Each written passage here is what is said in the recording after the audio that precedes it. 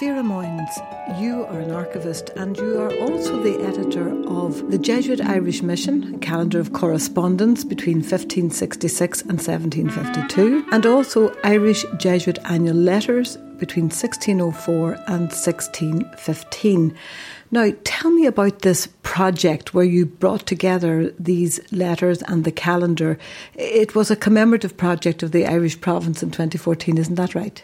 Indeed it was. I was a member of a committee. It was called the 1814 Committee because it celebrated the bicentenary of the re-foundation, really we can say, of the Irish Jesuits in 2014. So Father Noel Barba was the chair of that committee, and I was called in quite late as it is, or called in, maybe I was asked in quite late. There were quite a few things being organised during that ensuing year. There was an exhibition of Father Brown's photographs. There was a wonderful exhibition also organised, curated by Audrey Nichols in the National Gallery of Ireland, which was called Saints and Sensuality, based on the Irish Jesuits. And I was asked in because by recommendation from Brian McCorta, who's now the principal archivist at the Archivium Romanum Societatis Jesu, so the main Jesuit archives in Rome, it was his idea to publish the annuals, that is those annual letters from 1604 to 1615, the 25 that survive, and to calendar all the other records that went directly between Rome and Ireland. So these belong to the Jesuits. They were 17th century. This was a project to commemorate. The Jesuits had been suppressed for a number of years, and then in 1814 they were allowed to, as you say, refound again. The letters, what is an annual letter, just for people who might know what that was? Yeah, indeed. And how would anybody know? I certainly didn't before I was roped into this wonderful project. So there are only 25 remaining, and the annual letters are sort of a genre unto themselves. They were like annual reports written by Jesuits anywhere in the world, Goa, Brazil, Japan, you name it. They were meant to write them on an annual basis. They mightn't always have managed.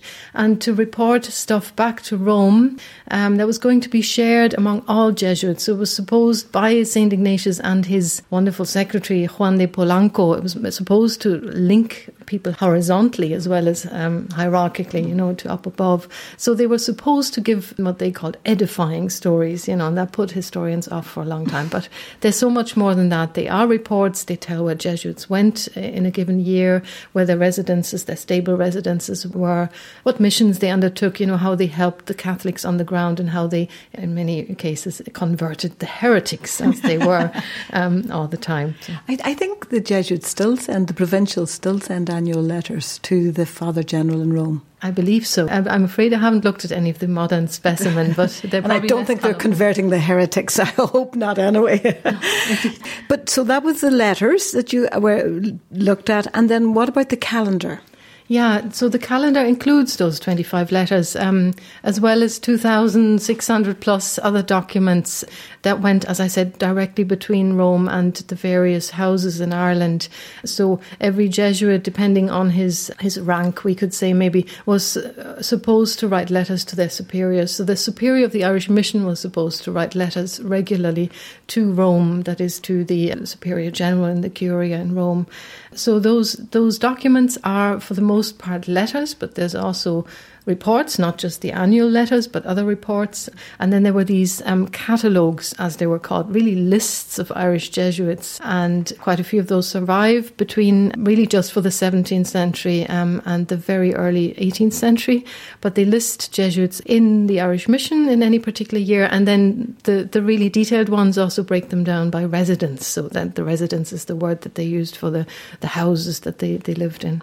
So would these have been the houses in Ireland or Irish Jesuits all around the world? No, indeed. We're just looking at the Irish Mission.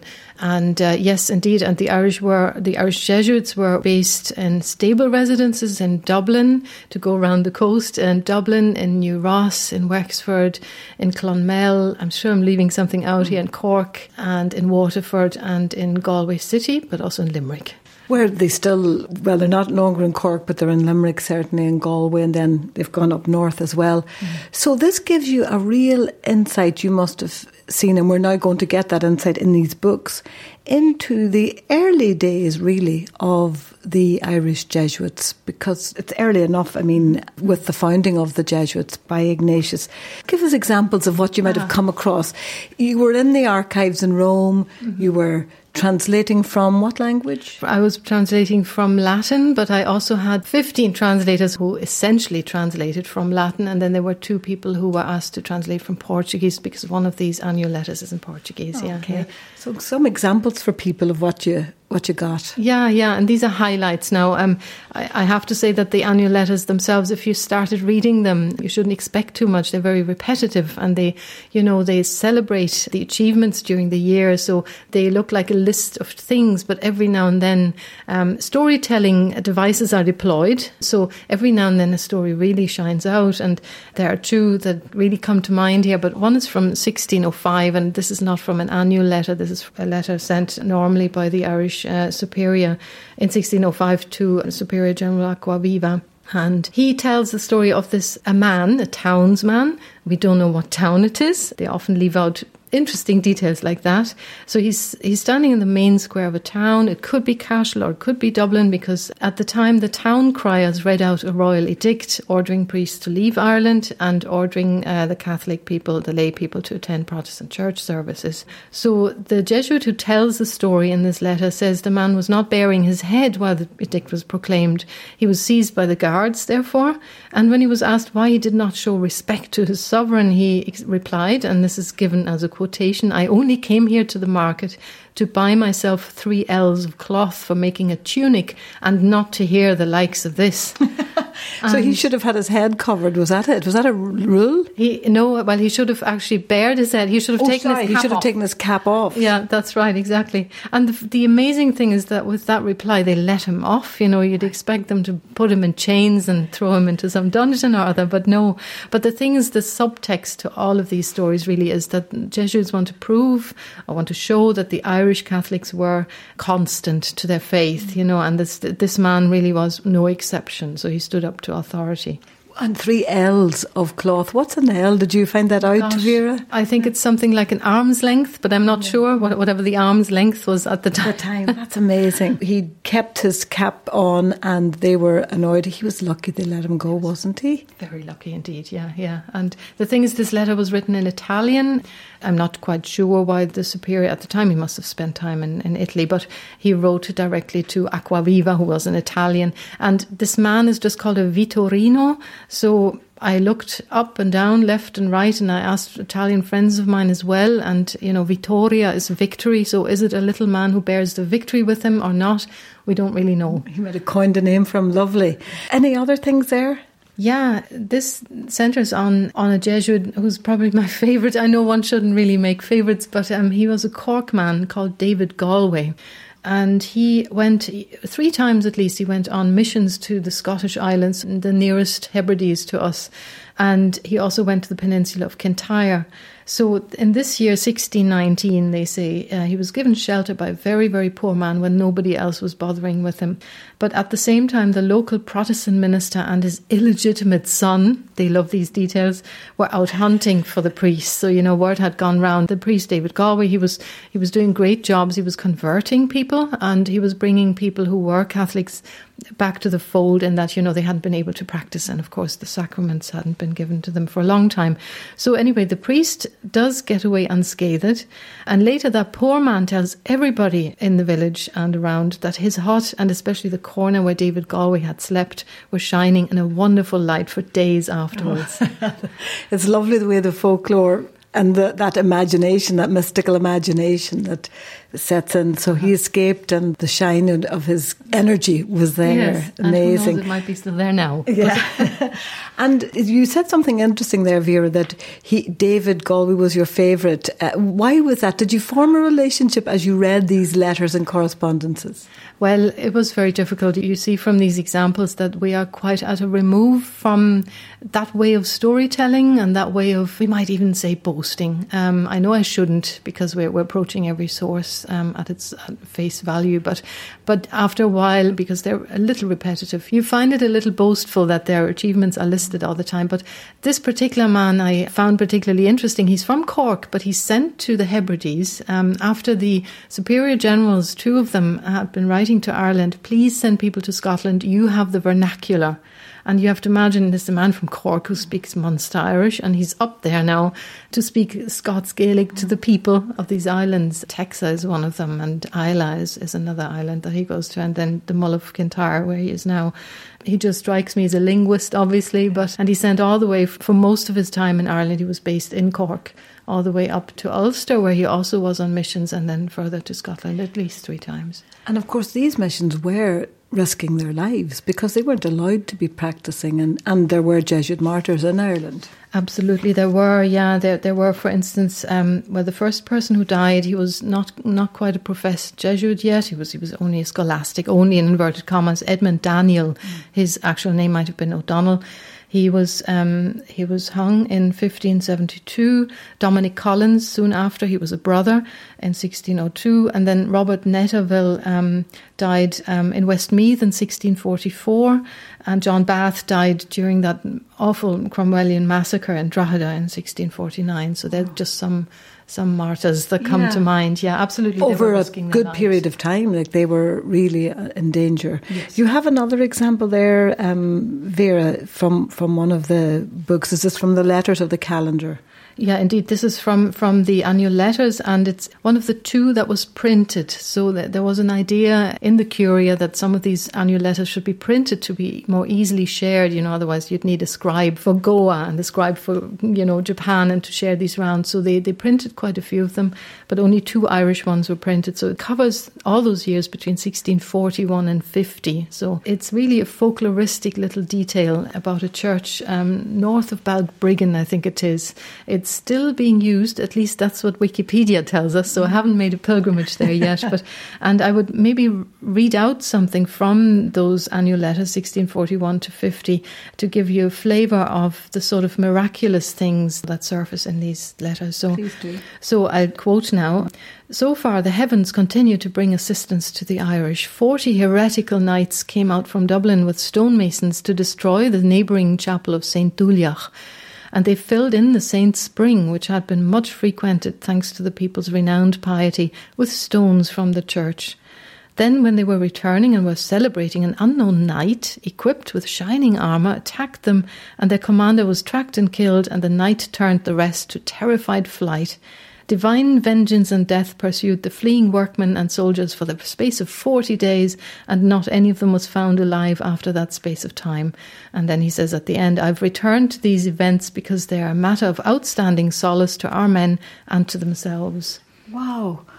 The 40 days is very biblical, isn't it? But would the substance of the story be true, I presume? That is the big question with most of these, Pat. So your word is as good as mine on these.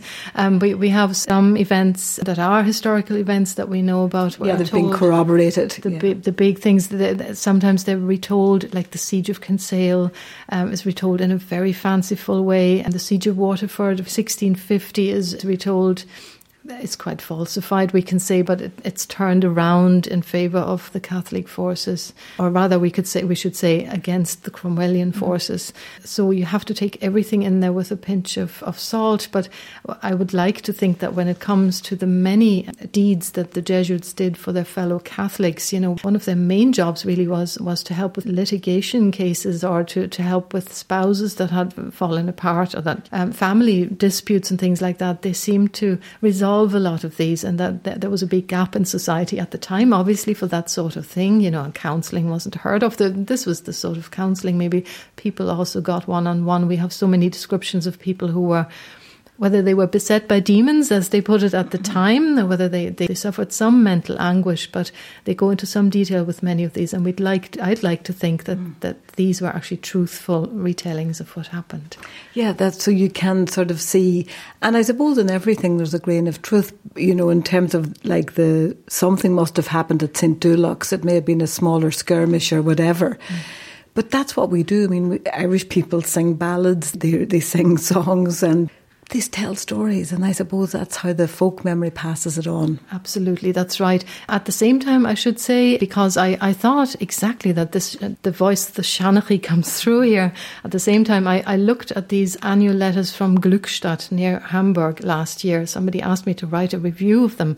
So these people, similar to us, they edited their own annual letters and translated them into German. And they deploy exactly the same storytelling techniques. So I was sorry to see that, to be honest. I really wanted to see something truly Irish shining forth, but I think the annual letters are this genre, and they were supposed to be written in a particularly edifying way. Yeah. And so everybody around the globe, I don't really know, but certainly these two peoples, they used those means of telling the story. Was it different then for the calendar, do you think, because you had a greater variety of material? Yeah, but also a less colourful variety of material, because we're talking about business letters, really. So it was a lot of going to and fro about recruits, about sending the right men to Ireland. A lot of emphasis is put on the fact that we need people who speak the Irish language, because in the towns where the Jesuits had their stable residences, you didn't really need Irish so much. But certainly when they went out on missions to County Longford, even County, they went into Connemara, they went to the Aran Islands, they went to County Kerry, they would have needed the vernacular. And very often the Irish Mission Superior wrote back to Rome and said, look, I need more people with Irish, you have to look out for this. And that wasn't an easy task for the Superior General or anybody who helped him sending men, because Jesuits, and this just happened decade upon decade, were drawn more from what we call the Old English merchant classes, who, like David Galway, he had obviously full command of the Irish language, but maybe many others didn't, who grew up in towns and cities and then spent a lot of years on the continent getting their training and, not having any recourse to the Irish language. Why would they? So it wasn't easy. So that's the business correspondences, therefore. The letters now, do they add to the story of the Irish Jesuits? I mean, what do you think they give us? The main thing, I think, with this new edition is that the linguistic barrier is now removed. The calendar gives the calendar's index as well. That gives you an easy access to particular names if you're looking for them, and particular place names as well. But maybe certain questions should be asked that haven't been asked so much before. Like the 18th century hasn't been studied where the Irish Jesuits are concerned. The few studies that have come out have all looked at the 17th century and the late 16th century. But also one should ask, how come that the Jesuits constantly punched above their weight, we can say, because they numbered very few compared to the older orders. They were at the very most in the 1640s, there were only 63 Jesuits in Ireland, while I don't have figures, but I know that the Franciscans, I think they were in their 200s, and there were certainly quite a few more of the Augustinians, the Cistercians, and the other older orders. So that the question should be put, especially when you think of those edicts, and we mentioned one earlier. It was proclaimed in 1604 and repeated the next year, and then all through the 17th century they repeated this edict. They always mentioned the Jesuits first. When they said we expel our priests, they said we expel all Jesuits and massing priests. Isn't that interesting that they singled them out even though they weren't in huge in number? I wonder why that is. They had a very bad They must have had an influence, very bad reputation, and they were known for having been particularly trained in disputation, and so they had a very good name for themselves, a very bad name for themselves at the same time. Yeah, by the authorities that didn't want them there. And I suppose that has continued, down through the centuries. You worked with a number of people. What was it like for you? I know you're a linguist, you've many languages. Was it a good experience for you personally? Well, I was based in Dublin, in Leeson Street, where the Irish Jesuit archives are, and that was really useful. You're right, most of the documents I was looking at were in the Roman archives, but I had access to them digitally. And I have to say that those digital images were nearly better than the originals. I did go to Rome during my time working for the Jesuits, and I looked at particular parts where I thought I couldn't make sense of the digital image, but actually, you can blow them up, you can treat them all sorts of ways, and the originals didn't give anything away that I didn't know already. Anyway, I did need help. My Latin was all right at the beginning, got better during the project, but it was soon clear that I couldn't translate. Well, it was 340 pages of writing of the annual letters in a short space of time. I was calendaring the other things as well. So little by little, we brought on a number of translators. And you're right again in saying that I was remote from them anyway. Most of them I haven't met in person. It was only very recently in Boston I met one of my favourite translators. Well, I call him that because he did not three annual letters, but one annual letter and two major parts of two other letters for us. And that was Claude Pavure, a Jesuit, and a classicist. In all, there were 15 people working with me, and 5 of them were academic classicists, like Claude Pavure. One of them was a professor in religious studies. 2 were students of early modern history in UCC, as it happens. 1 was an academic historian, and then 5 of them were independent scholars with excellent Latin and a great interest in the area. 2 of whom I might mention, Paddy Salmon and Sean McCrum, even more enthusiastic about Byzantine Greek than about Latin. So those 2 I have met, for instance, and I'm looking forward to the launch when I hope there will be more of them present. Yeah, let's talk about the launch. It's on Friday the 13th. Now, just to say, the Irish Manuscripts Commission, they have published the letters, isn't that right? That's right. And that'll be on sale there, I think, at a good price. Yes. €60, I think. Yes, and yeah. I think our calendar will be on sale for €50. Professor Simon Ditchfield's going to speak at it.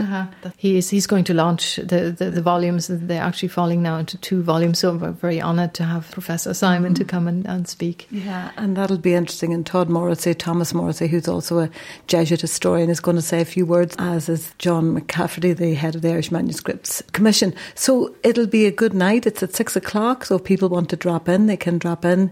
And then the next day, a big international symposium the next day on the books by the Irish Historical Society, isn't that right? That's right, exactly. There's 7 really good speakers at it. Colm Lennon is one of them. Clodagh Tate, I might as well list them. Clodagh Tate from Mary Immaculate in Limerick. Jason Harris from UCC. He will talk about the Latinity of the letters. So I'm really looking forward to that, the type of language they used. And then there's Brian Jackson will speak. Brian McCourta, whom we mentioned earlier, yes. Martin Förster and Alma O'Donnell, also from UCC. Yes. So St. Patrick's Drumcondra on Saturday the 14th of September, and details on jesuit.ie, and everybody welcome as well. Absolutely, they are, yeah. Vera Moynes, thanks very much indeed for this and for the great work you've done on editing both these books, and a great service to history in general and to the Jesuits in particular. Well, thank you very much. I might use the opportunity and say thank you to the Irish Jesuits for having me, because it was a huge pleasure, and it still is.